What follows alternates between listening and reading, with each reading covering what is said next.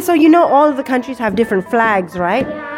But why? Because they speak different languages, plus also other people found the place. And people know where they are going. Because if they all are the same flag, then people say, what country is this? What country is this? What country?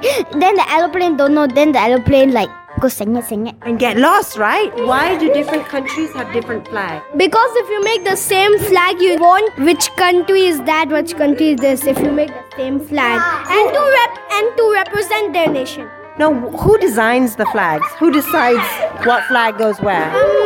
The president. The people of the country.